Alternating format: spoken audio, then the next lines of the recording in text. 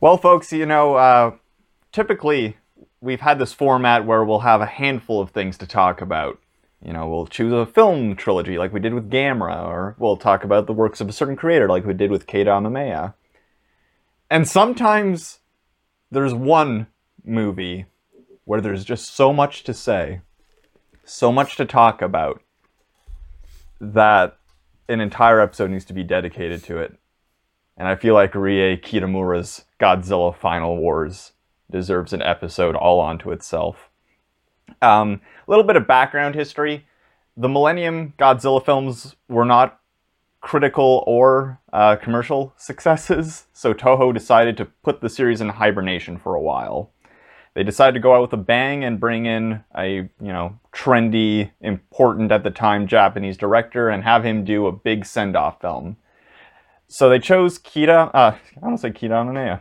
So they chose Rie Kitamura and asked him, to just go wild with it, and he did. It's gone on to become one of the more divisive Godzilla films in the entire franchise, and it's definitely one where my opinion seems to shift from year to year. And boy, is there a lot to talk about. Dustin, would you like to describe the plot of Godzilla Final Wars? Oh my god. Okay, so Godzilla has, at an indeterminate point in history, allegedly when Don Fry was played by a different actor, Godzilla was, also excuse, I don't know if my voice still sounds weird. I'm recovering from a cold, so if you hear me coughing or fucking horking mucus, I'm really sorry. Maybe Jacob, our editor, will spare you that. But anyway, so Godzilla was trapped under basically an avalanche. He's in, where is he actually geographically, Seb? Is it Antarctica? I thought it was the North Pole. Okay, North Pole. I knew it was somewhere where there's ice. Anyway, so Big G gets buried under ice, and he stays there for a good hour, at least. Meanwhile, there are mutants. They have the M base in their blood, okay, and it makes them superhumans, all right? And they're tasked with fighting Godzilla, which seems silly because Godzilla's locked away. But all right, that's fine. We'll spend a lot of money on this team that has nothing to do. And then aliens called the Exilians. First. Oh my God, Seb. First, monsters show up. Just every monster in Godzilla history: Rodan and Kamacuras and Kumonga and Anguirus, and everybody shows up, and they're kicking the shit out of the planet. And these Exilians show up, and they seemingly rescue us from Earth by capturing all the monsters. But guess what? It was really the Exilians' idea to unleash the monsters so that they could capture them, and then that way they would earn our trust. Because the Exilian leader thinks that a peaceful way of taking over the planet is best, but the other Exilian with the weird eyebrows thinks that being warlike is better, and so eventually he shoots the other guy in the head, and then he's the bad guy. And then some mutants fight each other on motorcycles. There's motorcycle foo. At some point, monsters come back, but that's not important. What's important is that this is the weirdest remake of Roland Emmerich's Independence Day I've ever seen. It's very loud. It's far too long. And at one point, a character who should be dead just shows up again and literally says, "Yes, I escaped somehow." And that's Godzilla Final Wars. Oh, Godzilla shows up later too, and he kills American Godzilla, which is really entertaining. We'll get into it. Did I do good? Is that good enough? There's also they also find Gigan at one point, and he's got M base, and there's so much stuff going on in it, and all of it. They act like Gigan's a big deal, but he doesn't. Not so much. Really. He's a goon. He's one of the coolest looking in the movie, but he doesn't really do all that much because he was designed by Keita Amamiya. Yeah, he was. So, in case you didn't garner from that description, it's kind of a mess. It's kind of a mess. Yeah. But do you know what? It's dorky and fun, and it's, for better or worse, the movie that Kitamura wanted to make. He had a lot of support behind the scenes from producer Shogo Tomiyama, who believed so much in Kitamura as a director that he would fight incessantly with the other execs at Toho about the direction of the film. Part of this meant Kitamura had a bigger budget than any other Millennium Godzilla movie. He was allowed to play around with the script as much as he wanted, and he also got a fair bit of say in how the creatures were designed, from what I understand. One of his goals with the film was to move away from big, bulky Godzilla and make him sleek and fast again, like he was in the late or mid-70s, because those were what Kitamura grew up with. Which works. I actually really like the Godzilla design in this. All the monsters look sweet, really. Yeah, there's not a single monster redesign in this, I think, that I don't like. They all look great. Yeah, and I really like the way Goji looks, actually. Me too. I think, I'm a big fan of GMK. I know we both are, but this is my favorite of the Millennium Godzilla suits. I love the cat-like face, and I love the sleek body and the big claws. It's very appealing. He's got a cute little boopable snoot, and he's got his little pointy ears. I always love when Goji has the ears. I really love the ears. Me too. And he's also the most stupidly overpowered Godzilla, to the point where almost no other monster feels like a threat in this movie. Accurate, which is, I guess, probably why they keep him buried under ice for an hour of the... It might be more. Do you know when he actually shows up? He disappears at like the 2-minute mark and reappears at the 1 hour, 4-minute mark. Yeah, he's gone for a lot of the movie. But I'll say this much. I don't believe it ever gets boring when Godzilla isn't on screen. Because even when it's not a kaiju movie, it's still insane. Yeah, when Godzilla's not around, it is still and I don't necessarily mean this in a bad way, it is still the stupidest action movie ever made. Like, well, I feel like we need to talk about Kitamura a little bit. Kitamura kind of came onto the scene with this movie called Versus, which is basically an indie DIY movie that he made in the woods. With a bunch of, like at the time unknown actors. Tak Sakaguchi went on to be a bigger name, although he's in this movie and he's just in the background, which is very bizarre. But Kitamura's whole deal is that he has this frenetic... He makes Sam Raimi look like he's on Quaaludes. Like, his style is so frenetic and so energetic and so insane. I also think it's an acquired taste, because I know it turns off some people. I'm a pretty big fan of the work of his that I've seen. Versus rules. Azumi rules. I'm a big defender of Midnight Meat Train. I kind of think it rules too. Which is his first American movie. He's made a couple since then. He also directed all the cutscenes in the remake of Metal Gear Solid for the GameCube. So if you ever want to see some really wild action in GameCube graphics form, you should find those on YouTube and watch them, or find the game. But it's just like he's ADHD personified. Like, his style is just bonkers and creative, and he always finds interesting things to do with the camera. And by interesting, I mean he makes it rotate around the actors at 70 miles per hour at any opportunity. Yeah, he's very energetic, like you said, as a director. He really draws upon many influences that aren't even necessarily inherent to Japanese cinema. He studied film in Australia, and he's often said the works of George Miller and stuff like that were what made him want to make films. And you can see that, I think, especially in this, because it draws from The Matrix and from X-Men, from very Western influences, as opposed to what was going on in Japan at the time. Yeah, absolutely. Honestly, like, I joked about the Roland Emmerich Independence Day thing before, but like, I had never really noticed it or thought about it until this time when I watched it. But I was like, oh, in the scenes that aren't Godzilla scenes, he's totally aping Emmerich's style. Like, the cutaway to like tertiary characters who have their own little stories, all of the like B-roll in other countries, right down to the final space battle and the way the spaceship works, and the way even one of the spaceships is destroyed is the same as in the movie Independence Day.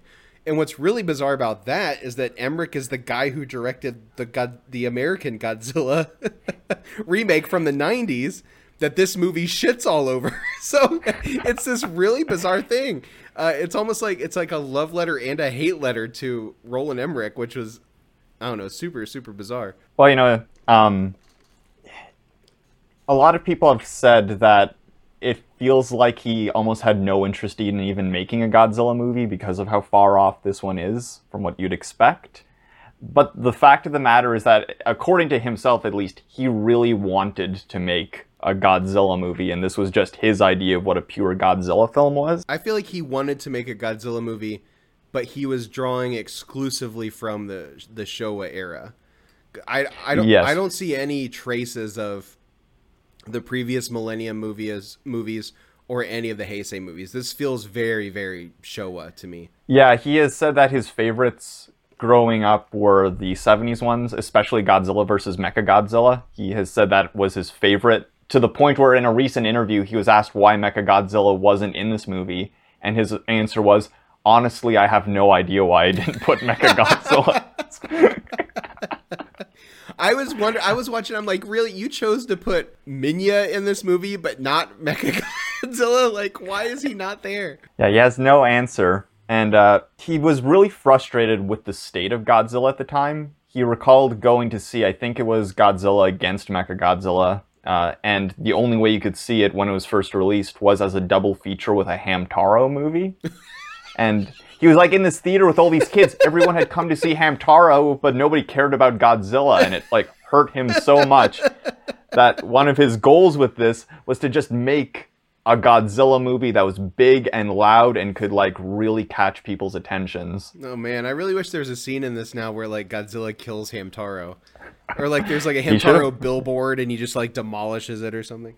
Yeah, you know, he definitely had a lot of goals and oftentimes still found himself at odds with Toho themselves. You know, people may remember from our Heisei our Heisei episode that Toho's very protective of Godzilla, for better or worse. They have a very specific way they like him to be done. And, you know, it's not always a franchise that works in favor of an auteur. They've gotten better in recent years. You know, we've gotten Anno with Shin Godzilla, and, you know, they've become more relaxed. But at this time, they were, you know, wanting something kind of traditional, and Kitamura was doing his thing. So it came down to a lot of Tomiyama speaking on his behalf and trying to win them over, which I'm sure didn't help when the film came out and was a huge financial disaster. Not huge, but it didn't do great. You know, I kind of think in general, because you said it earlier, how your opinion wavers on it depending, like, from year to year. And yeah, I have generally really loved it. This time when I watched it, there was a lot that I really didn't like this time around. And not to say I don't like the movie, because there's enough in the movie that I love and I'm entertained by that I would recommend it to, you know, anyone who likes Godzilla. Maybe no one else, because I think anybody else, their eyeballs would melt out of their head. It's hard to recommend as like the first Godzilla movie to see, I think. As I was watching it, I was trying to figure out, is this a loving homage to the Godzilla franchise, or is it a parody? Because there are elements where I feel like the homage crosses over into parody. And I don't know if it's intentional, but I definitely felt that this time, especially with the Minya scenes. I think the first Minya scene is where I started to feel it, where I'm like, it doesn't feel like this movie likes Minya. For the uninitiated, Minya or Manila or does he have another name? I feel like there's another name. I know Minya and Manila, and that's it. And then, Godzilla Jr. is kind of another thing, I guess. But the one that looks stupid, the one that looks like a Pillsbury Doughboy, is the one that's in this movie. And I was like, this movie doesn't feel like it likes him, but it's dedicating a weird amount of time to him. It felt like parody. I felt like I was watching it make fun of itself in a weird way. I don't know. Those scenes feel like the way Minya was treated in the Showa movies anyways. Like, even down to the music, it reminded me a lot of the score for Son of Godzilla. Well, even the filmmaking style changes in his scenes, which it actually changes a lot throughout the movie. And I was wondering if you knew the actual, like, if this was true or not, but I felt like Kitamura definitely directed the human action scenes, because the human fight scenes and action sequences feel like the action sequences in his other movies. They feel like the fights in Azumi or in Versus. They feel a lot like Versus. Actually, the movie looks a lot like Versus in that it's ugly as shit. But Very blue.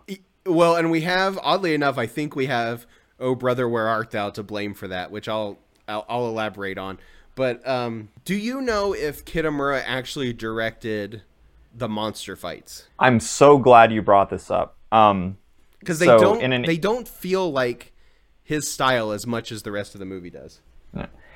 So traditionally, there is a director for the human scenes and there is a special effects director for the kaiju scenes. That was the case in this.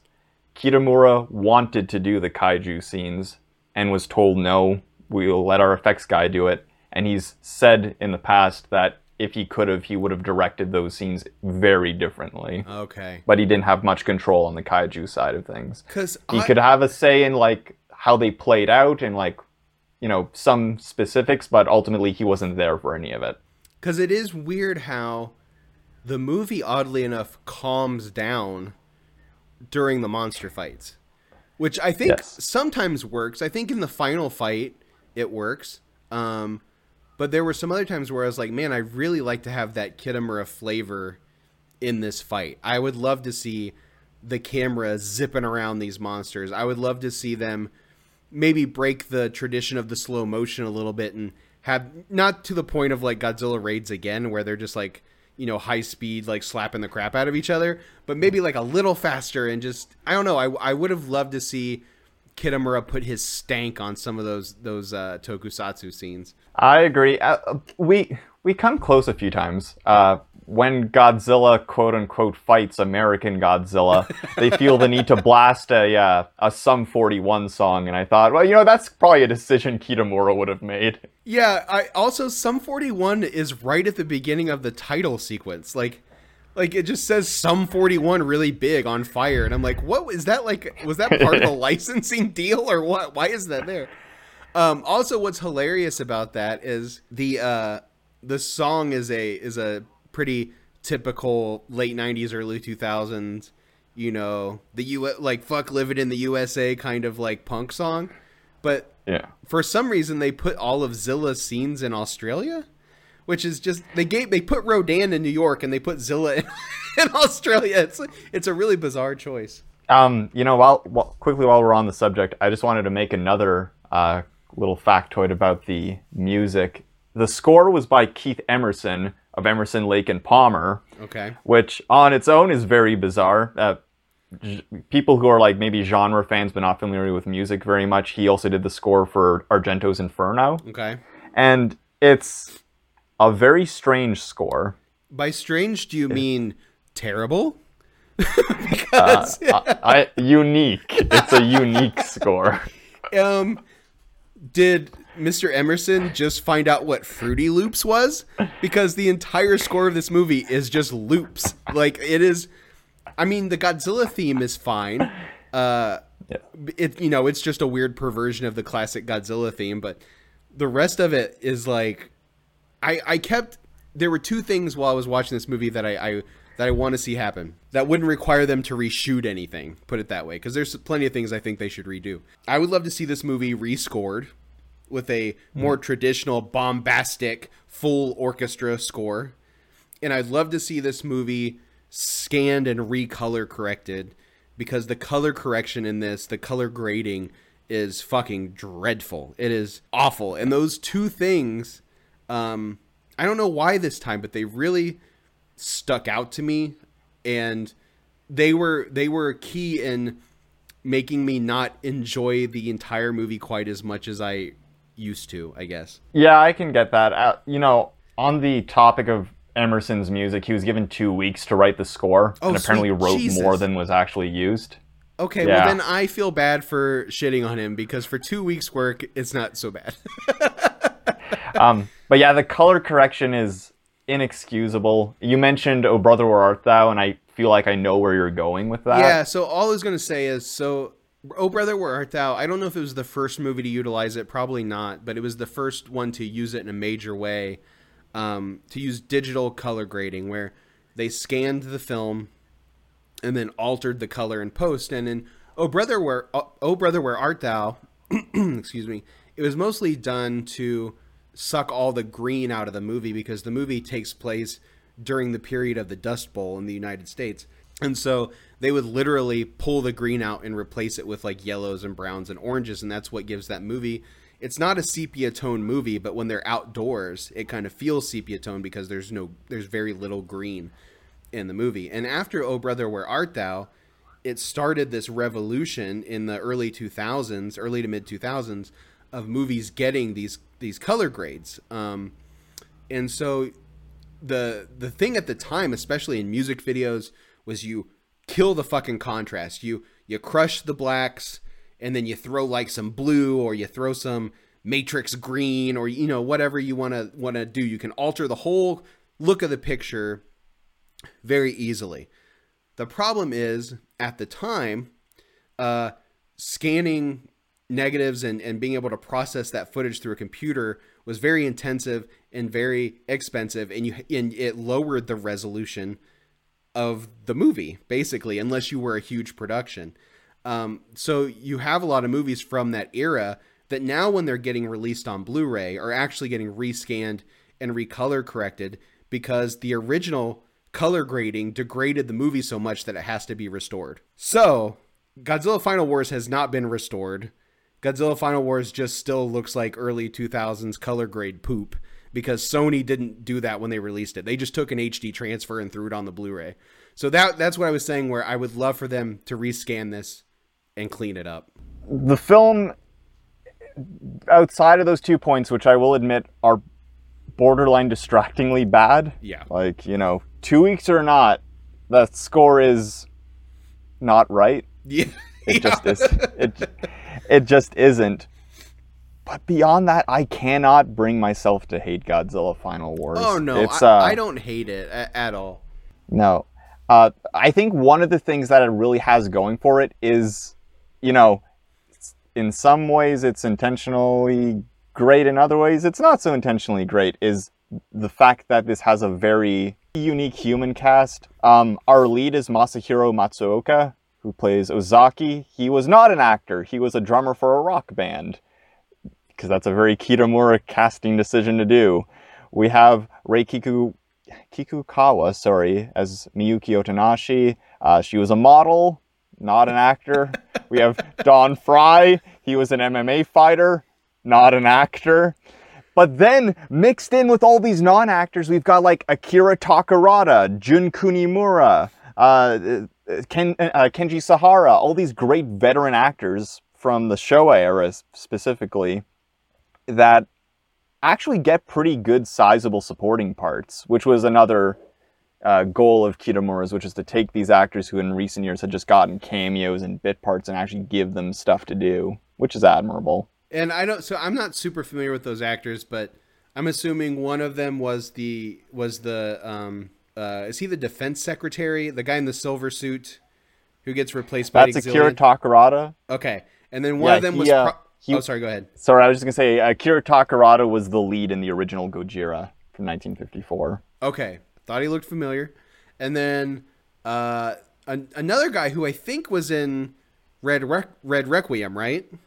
Yes. He's the Gotengo captain. Yes, the Gotengo captain in the opening scene. One of the other guys you mentioned, I'm assuming, is the guy who was also in Garo Red Requiem, he's the captain of the Gotengo in this, right? Yeah. And which actor is that? Scene. I'm trying to remember his name now because he's not in the cast list for some reason that I had jotted down here. I just recognized his face. He's very distinct looking. He is, and he's in a bunch of the Heisei Godzilla films as well. Yeah. But anyways, yeah, he was the villain in Red Requiem. Yeah. We talked about in our last episode. We've also got Kenji Sahara, like I mentioned, who's the scientist who discovers Gigan. He was in a bunch of the Showa Godzilla movies. He was specifically the lead in Son of Godzilla. And there was another one that I had jotted down. Can you guys tell that there's a lot of people in this movie, by the way? There's a million characters. I had mentioned Jun Kunimura. He's not a Godzilla veteran, but you know this guy. He was Boss Tanaka in Kill Bill. He was the bad guy in the Attack on Titan movies. Okay. Yeah. Maybe that's the guy I'm thinking of. He was not in Garo Red Requiem, but maybe that's the guy I'm thinking of. We're doing great. We're doing great on this one. Yeah, we're doing fantastic. I think this alone should be a testament to what Godzilla Final Wars does to a person. Yeah, this is what it does to your brain. I also watched this movie while I had a fever, so that I'm sure that helped.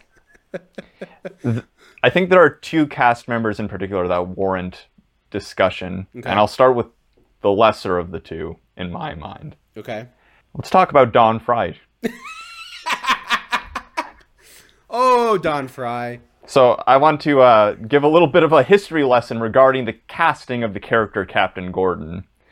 So Captain Gordon is this tough guy. He's the captain of the Gatango who years prior froze Godzilla. And originally Kitamura wanted Jean Reno to play the part. Oh, okay. Another Roland Emmerich connection. Because he's in the American Godzilla. All right, weird. All right. So you wanted Jean Reno. Jean Reno was too expensive. Toho said, well, what if we got you Don Johnson?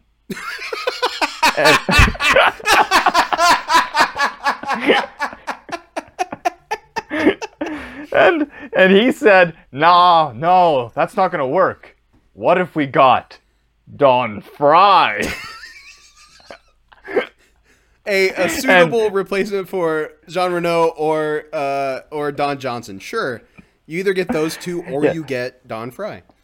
Don Fry was a very famous MMA fighter at the time, especially big in Japan, and this was his first acting role, in case you couldn't tell.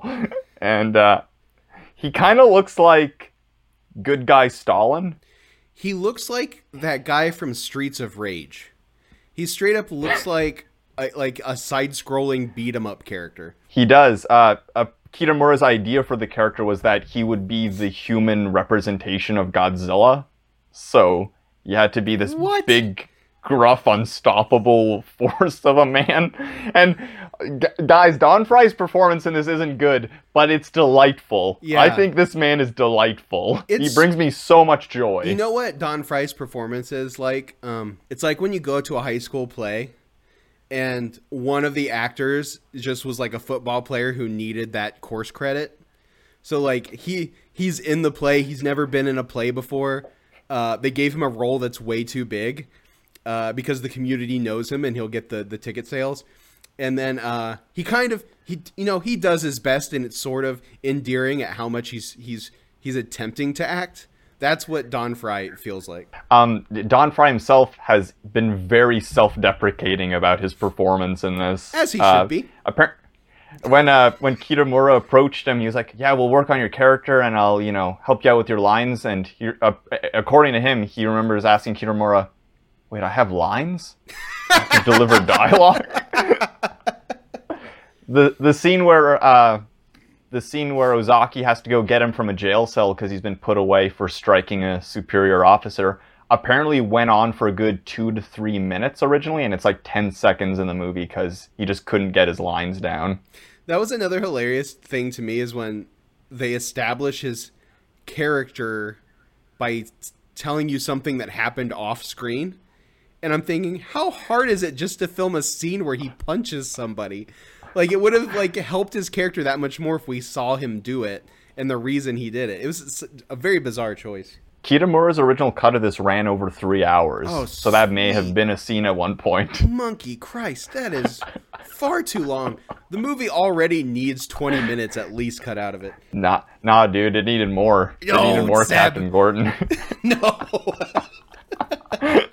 One of my absolute favorite Don Fry moments in this is when Jun Kunimura's character is like, so you want us to go to the North Pole, break Godzilla out of the ice, bring him here, make him fight the other monsters, and then somehow freeze him again. Then there's this long dramatic beat, and Don Fry just as flatly as possible says yes.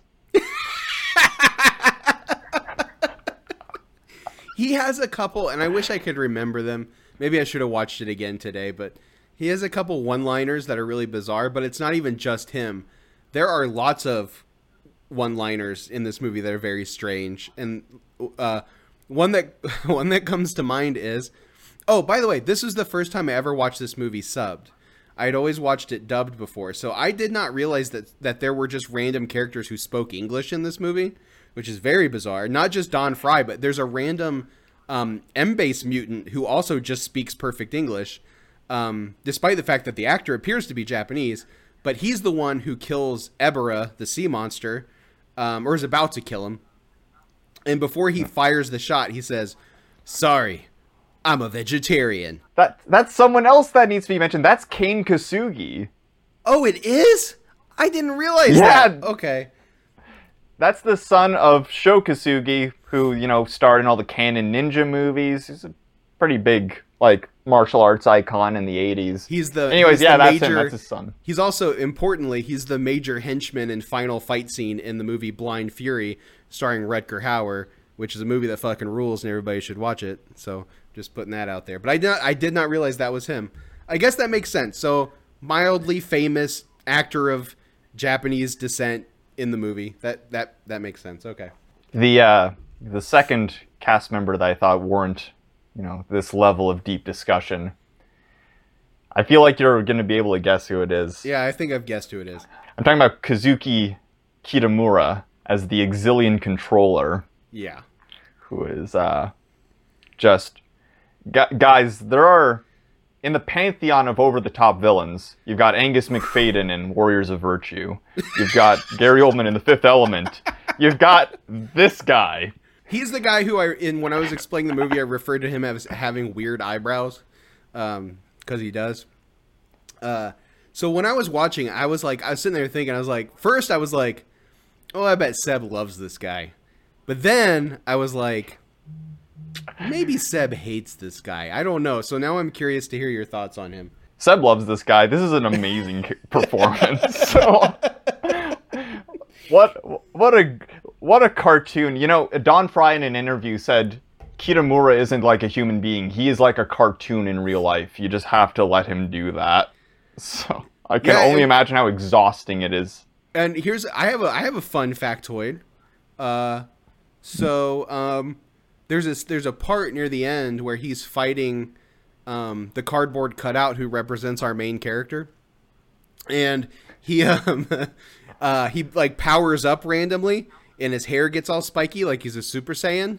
That wasn't a special effect. He just does that when he's frightened, so he can just do that on command. So are you serious? No. It was just so stupid. I had to call attention to it because I don't know why it happens. But it sure does. It sure happens. Yeah, dude, that's when we get my favorite shot in the whole movie. What's your favorite shot? Or that scene is when we get... It's when the main character's punching him, and on the TV screen you see Godzilla mimicking his movements and punching down the villain monster. Oh, that is great. Yeah, I forgot about that. That's so good.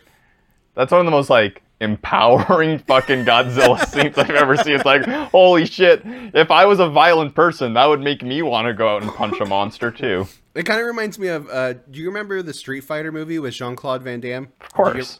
Do you remember the scene where E Honda and Zangief are fighting, and it's also cutting to is it cutting to a Godzilla movie too? They put Godzilla sound effects over it. That's what it is. Yeah. Yeah, it brings that to mind. That's a movie that I unironically think is kind of great. But anyway, I love when I say shit like that. I wish you guys could see Seb's face when I say shit like that and I completely derail him, and then he's got to figure out how to get the show back on track. Listen, anybody who's listening, I just want you to know that this conversation is about as well structured as Godzilla Final Wars. Yeah. This is all intentional. Yeah. We did this on purpose. Yeah. Those are the two cast members because our two leads, Ozaki and I can't even remember, I just said her name a moment ago, but they're so boring. Oh boy, do they suck. Well, and not only do they are they not great performance-wise, there's not a lot for them to do, really. The good guy's entire role is just I'm the good guy. That's all he's got. We don't learn anything about these people. Really, I mean, oddly enough, the Exilians are more, and I don't even understand why they're invading Earth, but they have more background information. We understand them more than we do any of the human beings. Well, we know they want to eat people. Is that what it is? I must have missed that. Well, he calls them cattle. Well, I know he calls them cattle, but... Well, no, isn't it that he wants to kill all the humans, but leave all the mutants and then let the mutants repopulate the Earth with M-base because they use M-base as fuel? Maybe? Is that what it is? You're supposed to know. Remember that part where Kazuki Kitamura's character just screams Gigan? Yes. Yeah. That sums up the whole movie so perfectly. It's just a very Hyperman screaming out monster names. This is like... I feel like this episode is... I listened to our previous episode, our Keita Amamiya episode, and I was like, man, we sound really smart. And I was like, Seb and I kind of sound like we know what we're talking about. This is a good episode. I don't think this one is going to sound like that. Believe me. Hey, we front-loaded it with good info. Now people can just accept that we're talking about madness. Yeah, I think we at least match the... You said it best. We match the chaos of the movie we're talking about, I guess. Yeah. Oh, I wanted to ask you, because you usually know these things when I don't. There's a scene at a radio station, and they're talking to a guy, and he's like, "Nah, man, my name's just X now." Like, and he's one of the Exilians. Is that guy a cameo? Like, what is his deal? He was like a J-pop singer, I think, at the time. Okay, that's what I assumed. The big cameo in that scene, though, is that the guy he's talking to, the interviewer, is Rie Kitamura. Oh, it is? Oh, yeah. I had no idea. Huh. Yeah. I guess I never knew what he looked like. So, another, big selling point for this movie was the idea that Godzilla would also face off against pretty much every one of his major foes. So, you've got Rodan, you've got Gigan, you've got Anguirus, Mothra shows up. Manda shows up in the opening, which I always thought was really cool because Manda's fucking awesome and I appreciated that they did a mix of CGI and practical with Manda because I feel like it would be just as easy to just do it CGI since it's only one scene and Manda's just kind of a big danger noodle.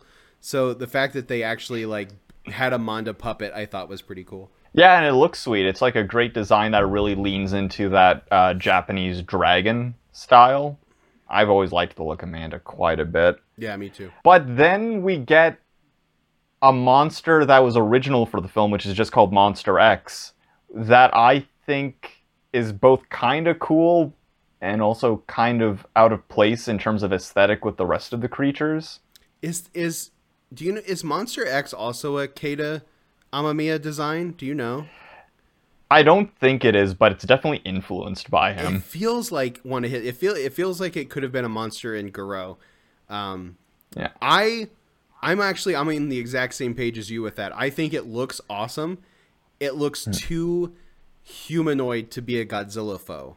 Like it would look totally out of place in any other God. I mean, it still looks out of place, but if it was just like Godzilla versus this guy, it would look weird. It doesn't look right. But they do still get the best fight in the movie. I actually love Godzilla's fight with Monster X, especially the bit when Monster X grabs Godzilla by the wrists and cracks them. Yeah. It's so good. He grabs Godzilla's hands like wrestling, like how wrestlers lock up, and then twists them down, and then by bending his hands backward lifts Godzilla off the ground, which is awesome because, as Seb mentioned before, Godzilla in this movie is nigh invulnerable. Like, he's taken out monsters left and right.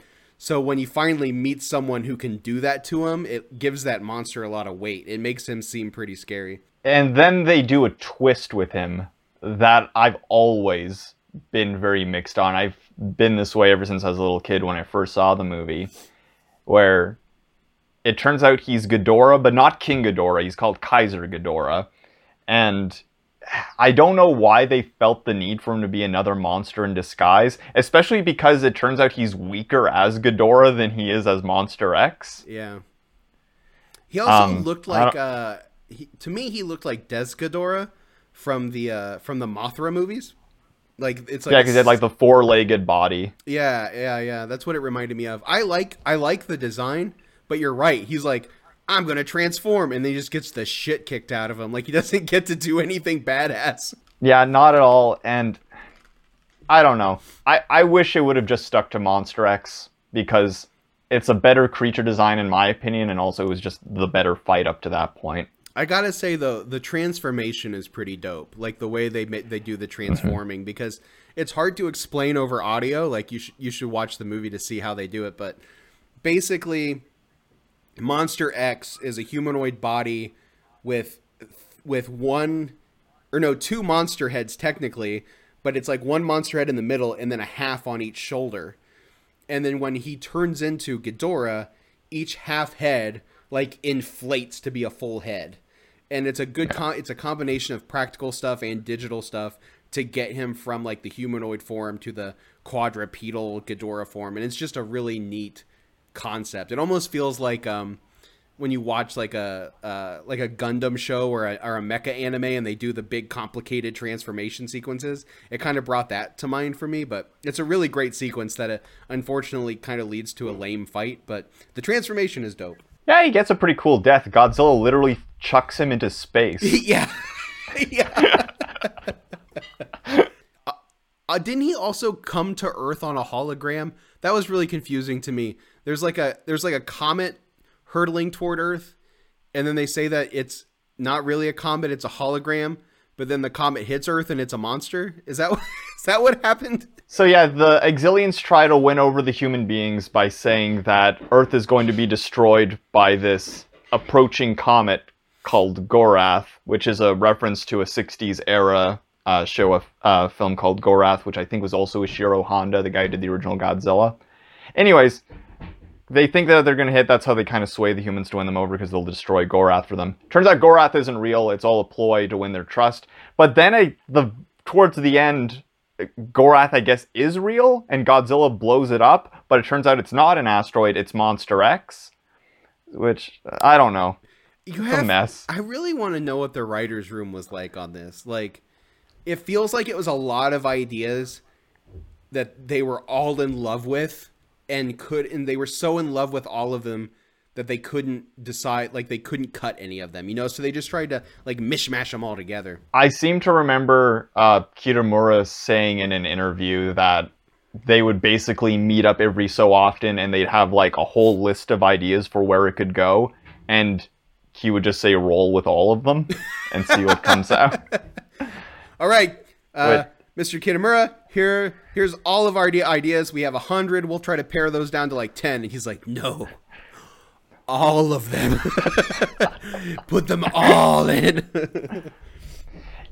Yeah, and it's part of the movie's charm to an extent, because by the time you reach that point towards the end, you're so numb to all of it that you're like, whatever, I'll just roll with this. By the end of this movie, every time I watch it, I'm very sleepy. Because the movie demands a lot from your brain and your eyeballs. Not in any intellectual way, just in like you're trying to process it and figure out, and you're being given a lot of images and a lot of information, and it just wears me out. Like, Final Wars should be immediately followed by a nap, I think, when you watch it. See, and it has the opposite effect on me. I feel like I just have a huge sugar rush, and like I got to go for a run or something. You're one of those weirdos that if they gave you a sedative, it would like make you go berserk instead of knocking you out. I'd probably have like a panic attack and start slapping people. Just full open hand slaps. Yeah, dude. You guys can't see it, but Seb just started slapping the air. And if anyone's curious about how this all ends, all this insanity, it ends with Godzilla just deciding he doesn't hate people anymore and leaving. Although, it doesn't matter that he doesn't hate people anymore because there's no people left on Earth, right?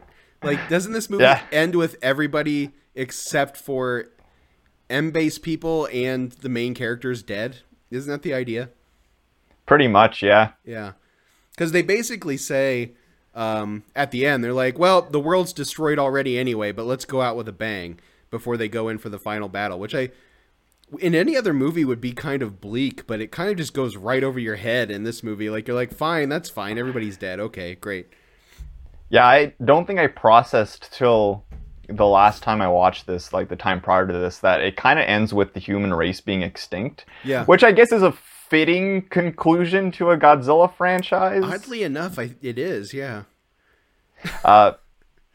But there's another layer of craziness to this, because before Godzilla decides to forgive people because Minya shows up and like manages to persuade him, Captain Gordon has every intention of going out and fighting Godzilla himself with a katana. Which, which, dude, that should have been the ending of the movie. They should have had Don Fry scaling Godzilla with a sword, slicing at him. Yeah, fucking Shadow of the Colossus style, just climbing him. Which that, you know, I just realized this. So they cast Don Fry, who's a professional fighter. Yeah. He barely has a fight scene in the movie. Like, well, that's because it was meant for Jean Reno. Yeah, I guess that's true. But come on, man, he's so big. Like, that's all he's good massive. For. He's human. He's supposed to be human Godzilla. Of course, he's big. Yeah, and you can tell he's human Godzilla because he shares Godzilla's big bushy mustache. I love that mustache. That mustache. The mustache. It's so full and so thick that it looks fake. I know it's not, but it looks fake. What a gem. What a gem of a man. What a peach. I feel like that Don Fry. I've shown this movie to more people because of Don Fry than I have for mostly monster related reasons. So when this came out, it didn't do great. They did a huge hubbub about it. They had it premiere at Grauman's Chinese Theater in Los Angeles. They got Godzilla a star on the Hollywood Walk of Fame. They went all out on it, and it still underperformed, which, was kind of the final nail. It told Toho it was right to end it here. Which, it's hard to, figure out why Godzilla wasn't working at this time. It could just be that interest in tokusatsu had died down, there wasn't much mainstream appeal. Maybe Godzilla just lost relevancy because, you and I can both admit that no matter how much we enjoy the Millennium Godzilla movies, besides GMK, they do kind of fall aside of what Godzilla is meant to be thematically. Yeah, I mean, the Millennium films, as fun as they are, feel more like, like a TV show, like a Toku TV show, something akin to like the lighter Ultraman entries or something like that than in actual Godzilla movies. Yeah, it's hard to figure out why Godzilla wasn't working at this point, but for better or worse, they decided to lay the franchise dormant after this, where it would remain for 10 years till we got the Gareth Edwards reboot. And I remember walking away with this as a little kid, because remember, I was like 9 years old when this came out. And when I finally saw it, I remember watching it thinking this would be the last Godzilla movie. And at the time, I just kind of took it as such. In retrospect, watching it as an adult, I'm so glad it's not, because as fun as it is, this would just be the worst possible way for this series to end. I don't know about worst possible, but yeah, it'd be a weird place to leave it. Like, and it's wild to think that it was, what was this? Is this 2004 or 2003? 2004. So 2004, and then Shin Godzilla's 2016, right? So they left G in the vault for 12 whole years in Japan. Luckily, Shin Godzilla's amazing, so he came back, full force, guns blazing. But it'd be a super, super strange place to leave it. The film's critical and financial, underreactions, shall we say, is what led Kitamura to leave Japan and pursue filmmaking in America. He was very angry with how Toho chose to advertise the movie. He felt like none of the ads sold the tone that the film was, which led to tepid audience reactions. He was just fed up and, went on to make Midnight Meat Train and No One Lives, and mostly does direct-to-video stuff in America nowadays, but he's still working, so maybe he made the right call. And as mentioned before, like I'm a big Midnight Meat Train defender. I think that's a cool movie. I've seen No One Lives, and that one, have you seen that? I haven't, no. It's super fun, and it's I'm blanking on the actor's name. Luke Evans? Luke Evans, who I really like in everything he's in. Yeah. And it's basically like a slasher action movie with him as the slasher. A lot of fun. He also did a a movie called Downrange, which is a horror movie about a sniper, I believe, which I haven't seen yet, but is probably at least stylish and fun because everything he touches is at least stylish and fun from what I've seen. Yeah, it's kind of I guess it's kind of a bummer because I think he's a bigger talent than that. He's a guy who I'd love to see take on, if they'd let him be himself, if they'd let him be an auteur, he'd be the perfect guy to hand one of these new, huge tentpole movies like a DC movie or an MCU movie. I mean, he's built to make that kind of stuff, that kind of spectacle. So it's kind of a bummer that he's been relegated to the station he's in, but at least he's still working, I guess. At least he's still, putting out stuff. And, he has ambitions of returning to Japan and making Versus 2. I know that's something he's been working at for a while. It would not have any of the original cast because mainly him and Tak aren't friends anymore. Oh, that's sadly. sad. I didn't know that. Yeah, did you ever... Oh, man, you haven't heard this story. No. That's good. We can use this to just ramble about Kitamura for a little bit. Okay. Tak Sakaguchi, who was the lead in Versus, as we mentioned, and plays a random Exilian goon in Final Wars. Man, he should have been the main bad guy. Yeah, I agree. Or at least like the main henchman of the bad guy, like something. Yeah, but I will say should have had lines. I'll let you finish what you're going to say. But I have always had this feeling from the interviews that I've seen with Tak that he's probably a pain in the ass. So I don't know if that's the direction you're going, but that's I love him on screen. I think he has great presence. He's an amazing act. Like his fighting, choreography, everything is fantastic. But in all of his interviews, I'm like, that guy's an ass. But I'll let you go on with what you were going to say. He's basically him and several of the other Versus cast members starred in a parody of Versus. And when Kitamura said, "I would rather if you guys didn't do this," they went ahead and did it anyways, which Kitamura got so salty about that he just won't talk to any of them now. Oh, I did not know that. Yeah, it's only been released in Japan. I don't know who's the bigger butthole in that situation, though. I know, it's so Are they tough bigger because, buttholes for doing it anyway, or is he being a butthole for being so salty about it? I guess that depends on your perspective. I'm inclined to agree with you about Tak seeming pretty, I don't want to say full of himself, but, kind of a jerk, maybe. The impression I get from him is that he has, and this is not to diminish his talent at all, because I think he's fantastic. I like him in everything he's in. Like Yakuza Weapon is a super fun, like Sushi Typhoon style movie. I don't know, I can't remember if it's an official Sushi Typhoon, but it's from that era. The thing I think about Tak is that I get the impression that he likes to be in charge. I think he likes to be the one calling the shots, and not to say that he does like a bad job when he's in charge of stuff, but I get this feeling that he's probably a little difficult to work with. Like having him in your movie is probably like having a second director working against you. This is all just speculation, but from interviews I've watched with the guy and behind the scenes stuff I've seen, I get that impression from him. Well, it's interesting you bring that up because he was in Sion Sano's most recent movie, Prisoners of the Ghostland. Yeah. And I noticed that he was also the fight choreographer for it. So I wondered which came first and if he weaseled his way into doing one because he was hired to do the other kind of thing. Or it could just be that he's good at fight choreography. I mean, I think he choreographs most of the movies in. Yeah. He's obsessed with one-take fight scenes to the point where he made an entire movie that's just a one-take fight scene, I think. It was him and the Death Trance director. Yeah, which Death Trance is really fun, but by all accounts, that movie is not very good. But he did it. He did a full movie that's one fight scene, I guess. Wow, that was quite the tangent about it. Anyways, he's also in Godzilla Final Wars, so this is totally relevant. I think that a good way to cap this off would be to ask you, Dustin, if you were handed this project, if it's Godzilla's 50th anniversary, what would you have done with it?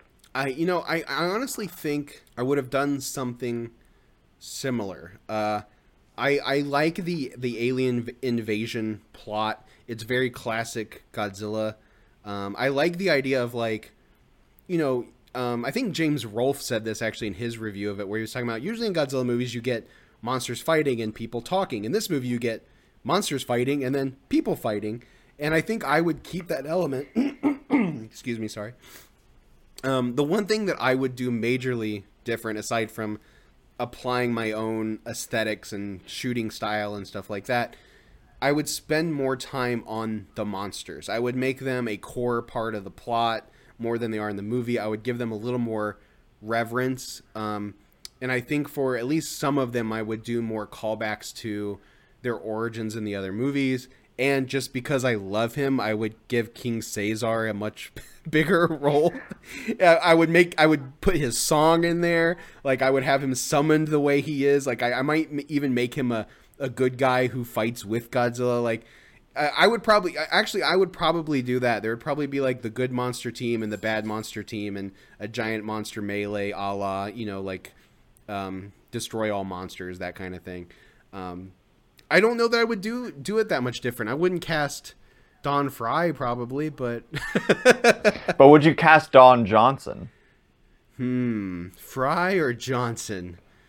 Gosh, they're so similar. How do you make that kind of decision? Here's what Don Johnson, all right, but he has Don Fry's mustache. How about that? Yeah, I can live with that. Okay. And Don Johnson fights Godzilla with a katana. I agree with that too. In his Miami Vice blazer with the sleeves rolled up. Yeah, what? I can't argue with silly. that. Anyway, yeah, I honestly I don't think I would do that much different. I would put my own flair in there. Maybe focus on story just a little, maybe a lot more than they did. What would you do? What would your version of this look like? Well, it would be very different from this. I'd probably just make a very Sebi version of the original Gojira. Yeah. That would be my way of handling it. I would just go back to the roots. I would make my version of that story. Because, something that I always loved about the original Godzilla is that when you, step aside from the monster stuff and from the, nuclear angst and trauma side of it, it's a love triangle. It's about Ogata and Emiko and Serizawa, and I always liked that. And whenever directors talk about how they really want to tap into the human element of the kaiju film, I don't know why they choose to focus on soldiers who've been separated from their families instead of, tackling something more compelling like Ishiro Honda did almost 70 years ago. Yeah. But that's just me. That would be my approach. Yeah, I can see that. I feel like also I can just see the interviews with you. They'll be like, Mr. Godin, tell us about your decision to have Godzilla fight a giant Frankenstein woman. What was your inspiration for that scene? And I thought it was an interesting twist that they start out fighting, but eventually they're just in love. I mean, I never thought I'd see a Godzilla movie that ends in a wedding, but here we are.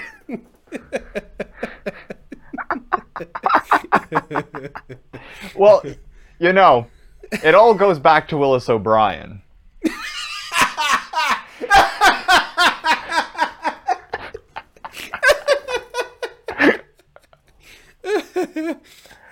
Oh, God. So I think that's as good a point as any to probably wrap this up. Godzilla Final Wars is a mess. It's been a mess since 2004. It's going to be a mess till 2000 and ever, till the universe burns out. But if you're in the right mindset, if you, can revert back to being 12, it's a lot of fun. And I do feel like, for the most part, it had its heart in the right place. This was one when sometimes I would hang out with other kids when I was a kid, which was really weird for me. Ew, I know. Weird. And I would say, "You want to watch Godzilla?" And I would put on Godzilla Final Wars, and they'd look at it. They would just look. And, it'll catch their attention. But yeah, if you're an adult, this should not be your first Godzilla movie. No, probably. What are your closing thoughts on it? You know what, Seb? You just made a good point. And we had said earlier, or at least I said, this wouldn't be a good entry point. But if you're showing a kid Godzilla for the first time, this might be a good entry point, because even though it's a 2-hour, and some change movie, it's not boring. There's tons of monsters. So maybe for a 12-year-old kid, this is a good Godzilla entry point. THK. We'll be back, whether you want it or not. Bye.